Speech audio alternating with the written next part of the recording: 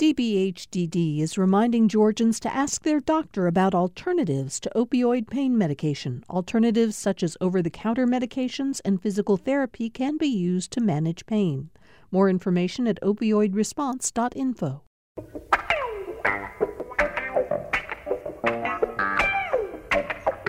You're joining us for Political Rewind on a very important day for the legal community, for women's health advocates, for those who oppose abortion. As you just heard in the NPR newscast, the 11th Circuit Court of Appeals this morning will hear the case of Georgia's what's so-called heartbeat abortion law, HB 481, passed 2 years ago, which essentially outlaws abortion in Georgia because it forbids a woman from having an abortion after about 6 weeks of pregnancy, a time at which many women don't even know that they're pregnant. The lower court declared that law was unconstitutional, and so it's never been put into effect in Georgia, but the 11th Circuit will take up the case today. It's one of any number of abortion cases that have become so significant in the last months here. I mean, you've got the Texas law, which went into effect on December 1st. The United States Supreme Court will hear the Mississippi abortion law, which was drafted specifically to get to the Supreme Court and to force the court into deciding whether Roe v. Wade is in fact a ruling that they want to stick with or are ready to overturn. So there's a lot to talk about. We're going to focus today on 481 and the impact of that, among other things, on the show today. But we'll start with conversation about the 11th Circuit Court and Georgia's abortion law. I'm joined, as I always am on Fridays, by AJC political reporter and columnist Patricia Murphy. You read her column in the Wednesday and Sunday editions of the Atlanta Journal-Constitution, and she oversees The Jolt, which is kind of a must-read every day for those of us who follow politics closely, as she and her colleagues lay out all of the interesting, important, and sometimes curious stories in politics of the day. Hi, Patricia. Good morning. How are you? I'm fine. Real quick, always want to give you a chance. You've got a Sunday column coming up, and it'll be posted online sometime today. Tell people what they're going to read. Yeah, so I'm wrapping up my Georgia politics road trip, and my final stop was in Blue Ridge, which is the home of House Speaker David Ralston. And anybody who's listened to him the last couple of years knows that mental health funding is a big priority for him. And that is really driven largely by a crisis that they're having in Blue Ridge, where the law enforcement ends up really being the mental health care provider, unfortunately, just because of a lack of access. And it's a statewide issue, so I think we'll continue to hear about it, but it really is happening in the speaker's backyard as well. Well, we'll look forward to that. Stephen Fowler is with us, GPB political reporter. Stephen, we know that Governor Kemp finally made the formal call to launch the special session to redraw maps of the state, the political maps of the state. And we'll talk a little later in the show about a piece you did in which you talked to former redistricting leaders and got some thoughts from them on how that process unfolds. And as you point out in your story, it's a little more complicated than simply saying, we want more red districts, we want more blue districts. Yes, they do, but there's more to it than that, Stephen. That's right. And now we know that November 3rd is the date when the frost is on the pumpkin. And I saw, as our AP colleague Jeff Ame said, things are going to be pumpkin spicy under the gold dome. All right, we'll get to that a little later in the show. But we do want to start with talking about the action that's going to be going on in the federal appeals court today. And we're very happy to be joined for that conversation by Subasri Narasimhan, who is a professor of public health at the Rollins School of Public Health at Emory University. Subasri, also what's important to note is that you spent a great deal of time down at the Capitol watching the debate over 481 unfold and got a pretty good handle on just what this law, should it go into effect, could mean to women, particularly in Georgia. Have I got that right? Yes, absolutely. Thanks for having me. I spent a lot of time at the Capitol, and I also worked with my colleague, Dr. Dabney Evans, to really systematically analyze the arguments in the bill. So we looked at all of the publicly available hearing data to examine if there was any scientific or medical evidence base for the arguments, and of which we found zero. So most of HB 481 supporters use these tactics of misinformation and misrepresentation and often sort of lip service, lending credibility to their position. So they would kind of link what would seem like a medical or scientific fact to a credible source, for example, the American College of Obstetricians and Gynecologists. But most of the facts were not legitimate facts, or were not actually in the studies that they were linking. So I want to ask you a question about that, and then, of course, Patricia and Stephen, feel free, please, to join in. You know, you talk about medical facts.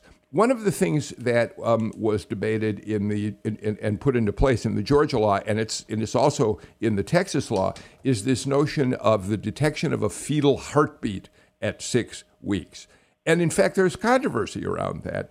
Is there really a heartbeat at 6 weeks, or is it some other kind of electrical activity that doesn't relate to a genuine heartbeat at all?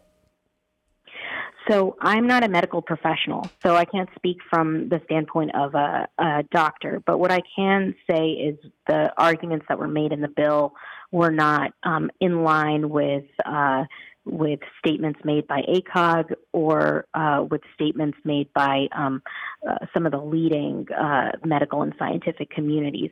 Essentially, the way that these things were positioned were not in line with almost no body supports heartbeat bans. So, there's an overwhelming amount of social science and public health research demonstrating the significant harms of these particularly ideologically motivated abortion restrictions. Patricia, Subasri was one of the co-authors of a piece that appeared in The Hill as the Georgia legislature was debating 481, and I was one sentence in that caught my attention, Patricia. They wrote, enacting HB 481 may make Georgia unwelcoming for doctors interested in practicing in the state due to fear of criminalization. It will likely worsen care of those women living in counties with few practitioners. And they point out that Georgia is the highest death rate of pregnant women in the nation, Patricia. And of course, we heard that come up during the debate over 481 any number of times, Patricia. Yes, and I think that, when you get into the details of the bill, that is really where you heard a lot of complaints from Democrats and looking for explanations for the sort of medical defense above and beyond the feelings that people have about what is obviously such a controversial and difficult issue for anybody, and nobody's pretending like it's not. I think the political reality here is that women in Georgia, most of them have grown up in a world where they never knew that it could be possible that the right to an abortion would not exist, whether or not they would ever want to do that, whether or not they would ever have the need to do that. Were I think decisions that people sort of never wanted to engage in, but they always assumed that they would have the choice if it was presented to them. And I think this is really going to have huge political ramifications for Republicans going into these midterm elections among women voters who are already, I think, streaming away from Republicans in a lot of cases. This is an issue that I think they have just never faced before. It has never been a reality that this would be illegal before, and now it's presented in front of them. And I think that we'll see how it plays out in 2022. Subasri, in your research, who would be most immediately and most dramatically impacted if 481 does in fact end up passing constitutional muster, at least at this stage? It's pretty well agreed upon that these bills like this really disproportionately harm lower income women, women who are already living in poverty, and women who are marginalized in the state, so particularly women of color or people who identify as non-binary or LGBTQIA. These are all groups that already are disproportionately affected when it comes to healthcare access, and they're even greater affected when we're thinking about bills like this, which essentially take away their access to much desired and much needed abortion. Stephen, it's interesting that the polling in this country always shows that a majority of Americans do, in fact, support the right of a woman to choose. But at the same time, Stephen, the public polling also shows that a majority of people are willing to go along with the notion that there should be some restrictions on abortion. But Stephen, this is no longer a matter of a restriction. This is a virtual banning in the way the Georgia law is set up. Right. When the law was introduced and debated in 2019, there was this desire to have Georgia have one of the most restrictive laws in the country and to be the test case that would ultimately go to the Supreme Court and decide the future of Roe versus Wade. You know, one of the pieces of Georgia's bill that's different from what you see in other cases is this concept of fetal personhood, which gives certain economical and other logistical benefits to the unborn, to the fetal activity that you detect. And that was something that was kind of novel in Georgia's bill as Republicans tried to find different ways to challenge this law. So now we have it in court 2 years later, coming after the recent other decisions about abortion legislation. So it'll be interesting to see how that plays out in court today. Subasri, I know your time on our show today is limited. Give us an overview of what are you looking at, and what has your work on this bill led to in terms of your overall thinking about this? So, I mean, there's a lot of unknowns when we think about these kinds of severely restrictive abortion bills. But what we can say is that bills like this are really a human rights violation.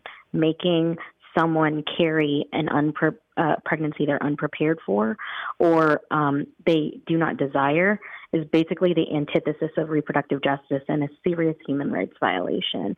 There's no medical or scientific basis for bills like this, and there's no upside to it either for the state of Georgia. One of your also biggest concerns here is the legislature talked about how in many ways they're trying to protect the health of women. But I think in your article for The Hill and in other work you've done, you suggest that in fact women's health are more endangered by this measure.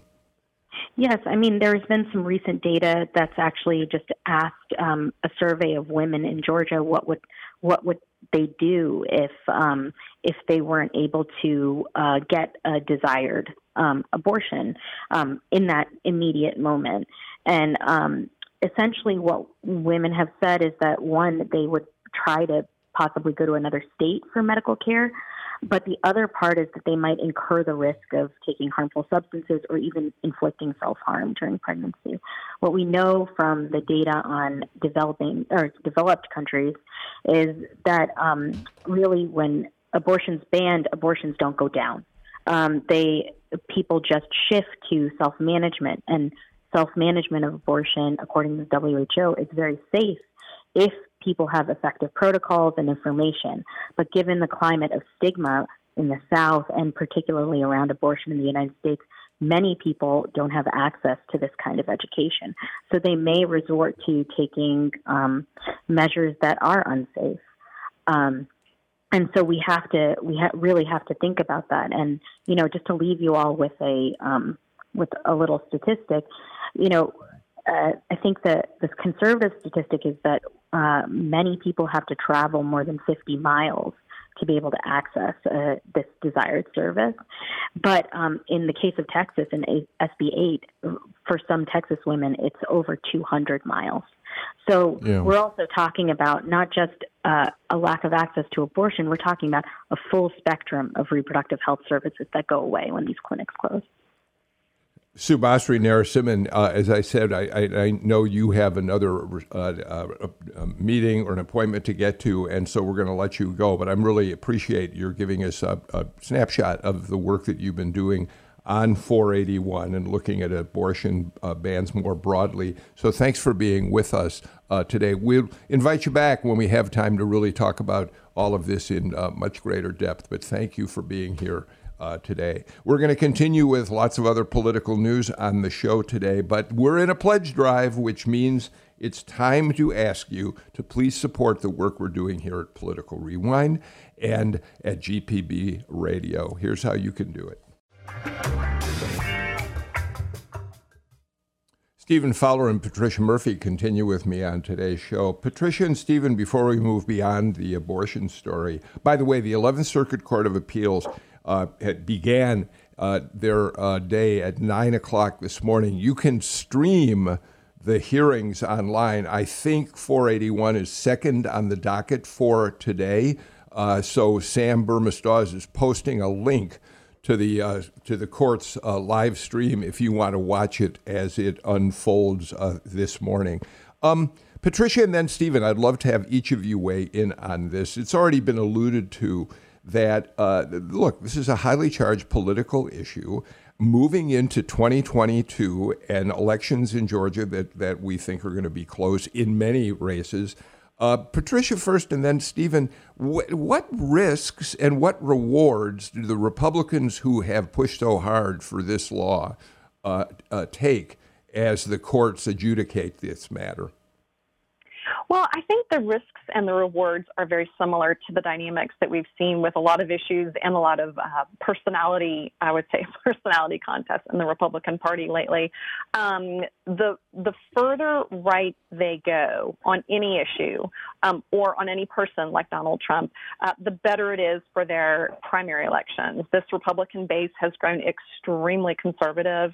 In order to win in a Republican primary, it really behooves any Republican to really be very, very tight with the base, and this base is extremely anti-abortion. So the rewards for a Republican in a primary are very obvious.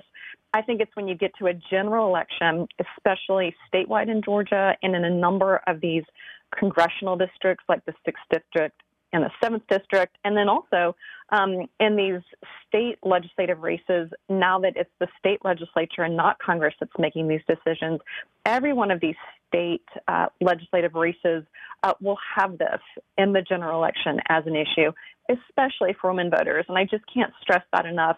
Women voters make up the majority of voters in Georgia. Republicans have had a really tough time keeping women voters in the suburban districts, in the northern suburban districts, Cobb County, Gwinnett County, North Fulton.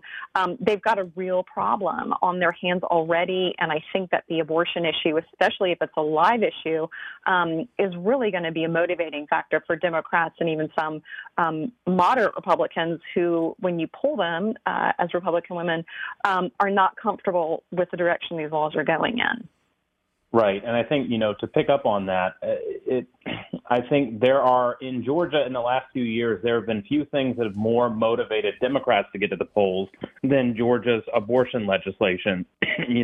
Abortion legislation and voting and election legislation are two things that are equally motivating both Democrats and Republicans. But I think when you think about it from the perspective of Republicans are playing offense with this legislation, and Democrats are also on the offense in opposition to these bills. And I think you do run the risk of backfiring and having a higher Democratic turnout, a more engaged Democratic base that in a state that is demographically shifting, politically shifting, you could end up bringing more Democrats to the polls with your voting legislation, with your abortion legislation and comments in a way that might further accelerate the states inching to the left.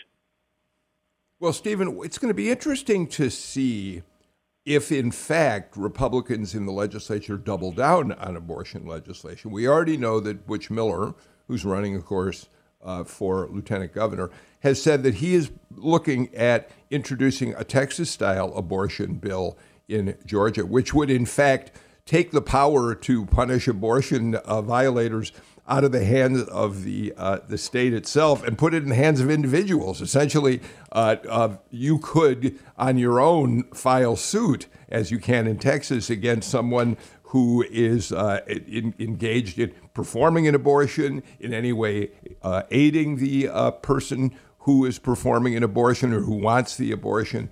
And we know that there's going to be some talk about that in the session. But, Stephen, what's going to be interesting, do the leaders want that? Does David Ralston want to see that bill get very far if it over on the House side? Will Jeff Duncan work on that bill? Does Governor Kemp want the legislation to do they want to take another step on abortion?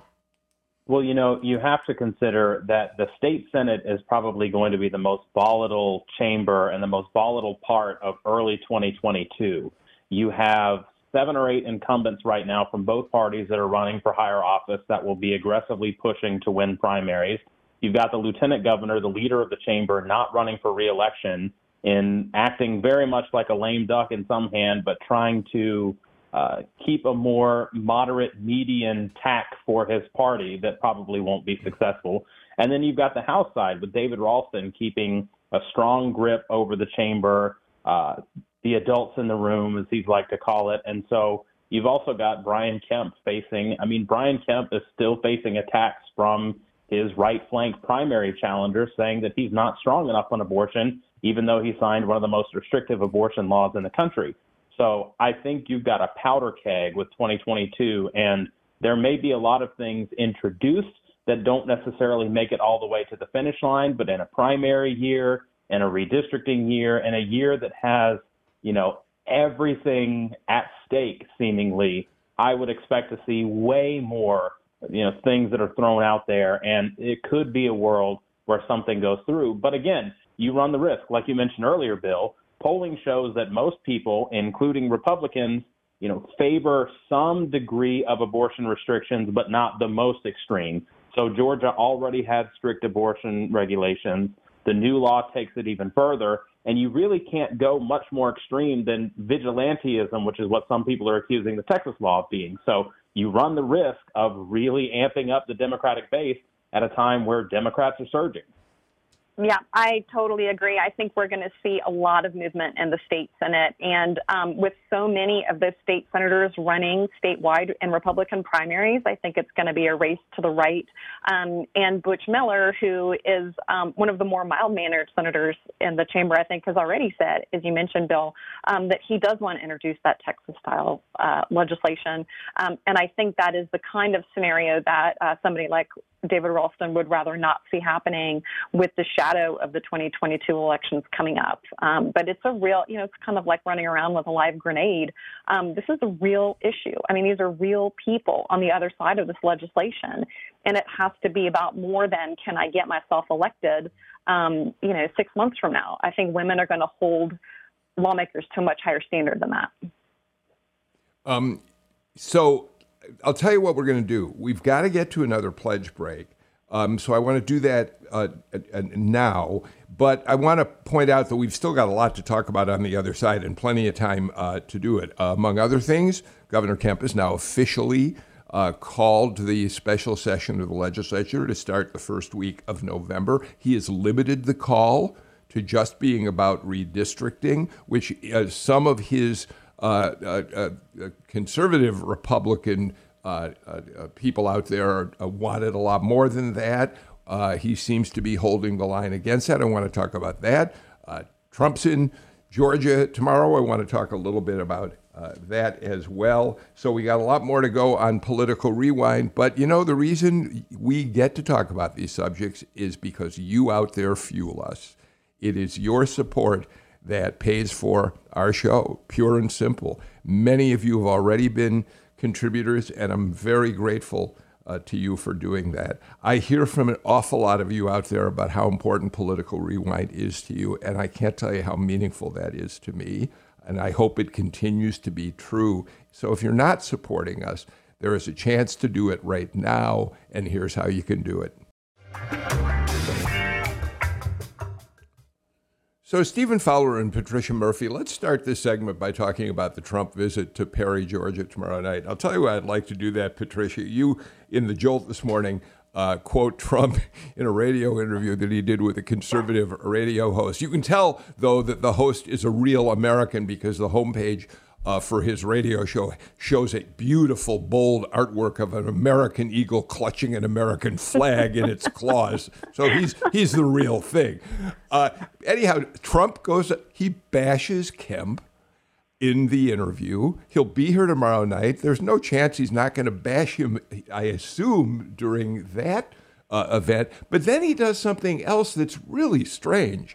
He says that if Kemp is the nominee, he's not going to be able to win the general election because the base isn't going to show up for him. Patricia, that is precisely the problem that Kelly Loeffler and David Perdue faced in the runoff when Kemp talked about fraud. Now he's basically giving Republicans a reason not to show up in the general election next year. It's a strange strategy. Bill, I have been observing Republicans have pre-traumatic stress disorder in fear of what Donald Trump was going to say or do leading into the 2022 elections. I don't think we knew so quickly exactly what he was going to do. And this is it. This is the nightmare. This is Donald Trump saying the base won't turn out for you, Brian Kemp. That is what he said leading into the 2021 Senate runoffs. The base is not going to turn out. The base does not trust these elections. It's just the talking point has been slightly tweaked, but the talking never stopped. And so when David Perdue and Kelly Loeffler lost those races, a huge part of it was because GOP voters did not turn out in the same numbers in the 9th District and the 14th Districts, which is the most Trump, the most conservative districts that we have here in the state. And so Donald Trump is just really setting up an identical scenario here against Brian Kemp, even though Brian Kemp, we need to go ahead and say, is extremely conservative, has done nothing that Donald Trump wouldn't inherently like, except not overturn the results of the election. It's the only thing he's ever done that would have bothered Donald Trump. But for Donald Trump, that's the only thing he needs to do. And I mean, he just ripped into him in that interview. And so I think it's just a warm-up act for Saturday night. Well, you know, the rally Saturday is going to feature Trump's handpicked candidates for lieutenant governor, U.S. Senate, and Secretary of State. Governor has been the one white whale for Donald Trump. I've heard he's asked Marjorie Taylor Greene to run, and she wouldn't do it. You know, they're floated David Perdue, and he won't do it. And so, you know, it's the one thing. Georgia has been on Trump's mind since before November 2020, and this rally is going to be the latest effort to try to really undermine the Republican Party's own chances in a demographically shifting state. It will be the first major campaign appearance for Herschel Walker, who has been traveling around the state, meeting in small groups with donors and other people. And I've talked to some people that have met with him that said that Herschel has done a really good job of explaining why he's running and some of the broad strokes issues that he feels that he can tackle in the U.S. Senate. But this is going to be the prime time reveal for Herschel Walker in front of potentially tens of thousands of very vocal supporters at the Perry Fairgrounds. And so, you know, while one track is going to be anti-Brian Kemp and anti-Brad Raffensperger and anti-Jeff Duncan, another important thing to watch is Herschel Walker's big debut, especially in light of a story in Politico this morning that said Mitch McConnell is okay with Herschel Walker's candidacy. He talked to him and said that he was going to be a pretty good candidate. So there's a lot of Herschel-mentum running into the weekend, if you will. I think what you just said is important because as recently as mid-August, Mitch McConnell was essentially saying the last thing the Republican Party of Georgia needs is Herschel Walker running for the United States Senate. So that change is, in fact, a good sign for the Republicans who think Herschel can be the standard bearer that puts them across the line next year. Well, you know, in theory, there is this pro-Trump slate that will win primaries. So you'll have a pro-Trump Secretary of State candidate. You'll have a pro-Trump Lieutenant Governor candidate. You'll have a pro-Trump U.S. Senate candidate and Brian Kemp. And in theory, if everyone coalesces around Herschel Walker at the top of the ticket, it would be enough to beat back the Democratic incumbents or challengers.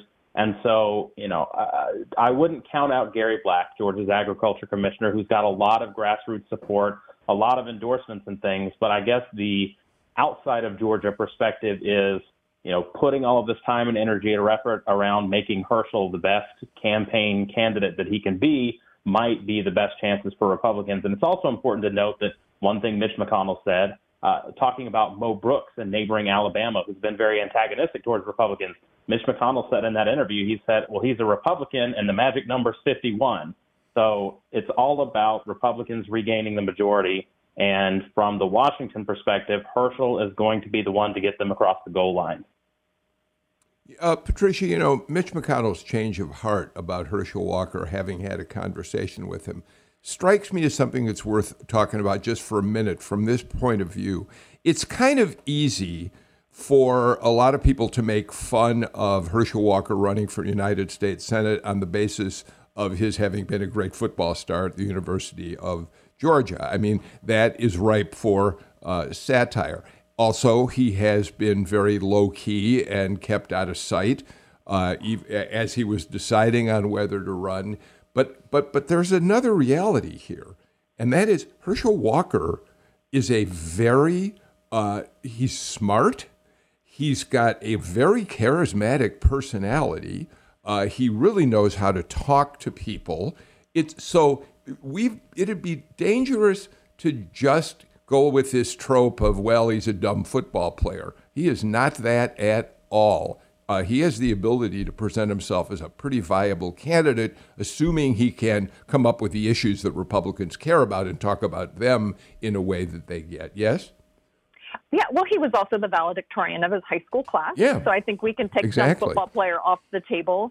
I think, I don't know that it's because Mitch McConnell met Herschel Walker and was bowled over by his strength as a general election candidate. I think it was also a reality that Mitch McConnell tried to recruit a number of Republicans to run for this Senate seat against Raphael Warnock, and they turned him down. I mean, there was a parade of Georgia Republicans in and out of Mitch McConnell's office in the Capitol, and Mitch McConnell has come away from that effort empty-handed.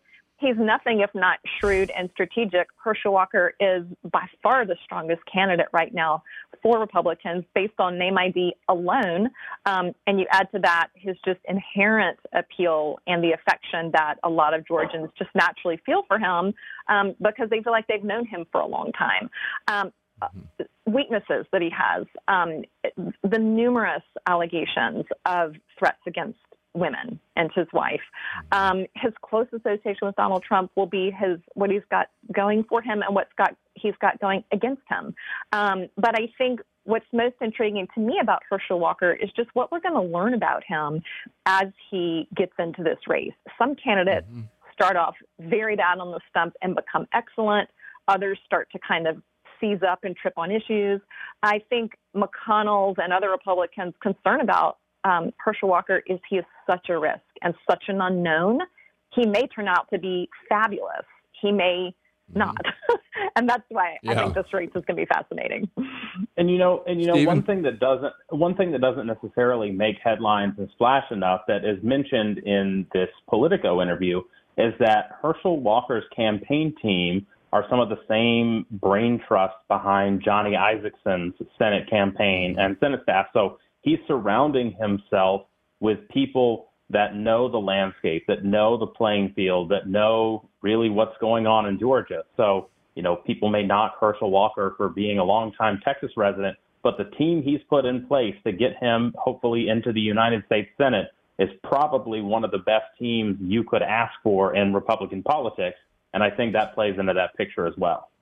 Yeah, and to piggyback onto that, I'm sorry. I was just going to say his communications director is Governor Kemp's former press secretary. So they've managed to combine Kemp world, Trump world, Isaacson world, and just a whole team of people who really know what they're doing. So this won't be one of those campaigns that goes off the rails because the staff can't figure it out. They know what they're doing, and we'll see if he knows what he's doing. Oh, it's gonna be so much fun on Monday on Political Rewind. We're gonna be able to talk about Herschel's big debut. We're gonna talk about what Trump had to say in Paris. So it's gonna be interesting to watch all that unfold over this weekend. With the time we have remaining, let's talk just a little bit about the fact that the governor has now made this call for a special session starting first week of November. It's expected to last 3 weeks. Stephen, is there any reason to have been surprised that he restricted the call virtually only to redistricting, although the AJC says that there's a little language in there that could allow for them to have a city of Buckhead referendum vote too. But are you surprised he wanted to keep it so narrow? It's not surprising for two different fronts. One, politically, there's not a lot of time, and so there's potential grandstanding that would be involved if he did talk about crime or if he did talk about election laws or things. And those are not things that he wants in this very narrow, tailored, we need to get in, we need to get our job done and get out. But from a more practical perspective, the redistricting process takes a lot of time, and there's going to be a lot of horse trading, especially with the margins as narrow as they are in all of the different state house, state senate, and congressional districts, with the way the demographics have changed and other things like that. It's going to take a lot of time to figure out these maps and figure out, A, what's the reality, B, what's probably going to be immediately challenged in courts, and really see, the thing about redistricting is that any changes you make to one district has to come from opposite changes to other districts. So you can't just craft a perfect district for House Speaker David Ralston and draw the lines and say, aha, this is my district. You've got 2 or 3 or 4 other ones around that have to change. And so when you have 56 state senate districts, 180 House districts, and 14 congressional districts that all have to be laser precise with their populations, it takes a while to put together. And other things might be a distraction from getting those districts put together. We're not going to have a chance to talk about it in any depth today, but we will point people to the story that you filed on the GPB News website, which in fact talks about some of the complications as you talk to previous leaders of the legislature in redistricting. Patricia, were those people who were pushing the governor to take up a bill that would highlight how bad crime is in Metro Atlanta as a way to attack Democrats? But he's going to be laser focused because, as Stephen points out, this process is going to be very complicated. Yes, the process is very complicated. You can imagine they might want a little distraction every now and then during that special session. I think there is language in there, and Stephen even brought to our attention the state constitution that gives the legislature a little bit of wiggle room during that special session. We'll just have to get closer and see exactly what they want to do with that. Another piece of legislation that I've heard a handful of Republicans trying to push is the Buckhead City legislation to bring it up during the special session. And we'll have to see if any leaders would go for that as well. But the appeal has been made. Yeah. Stephen did point out to us that the governor's call can be amended.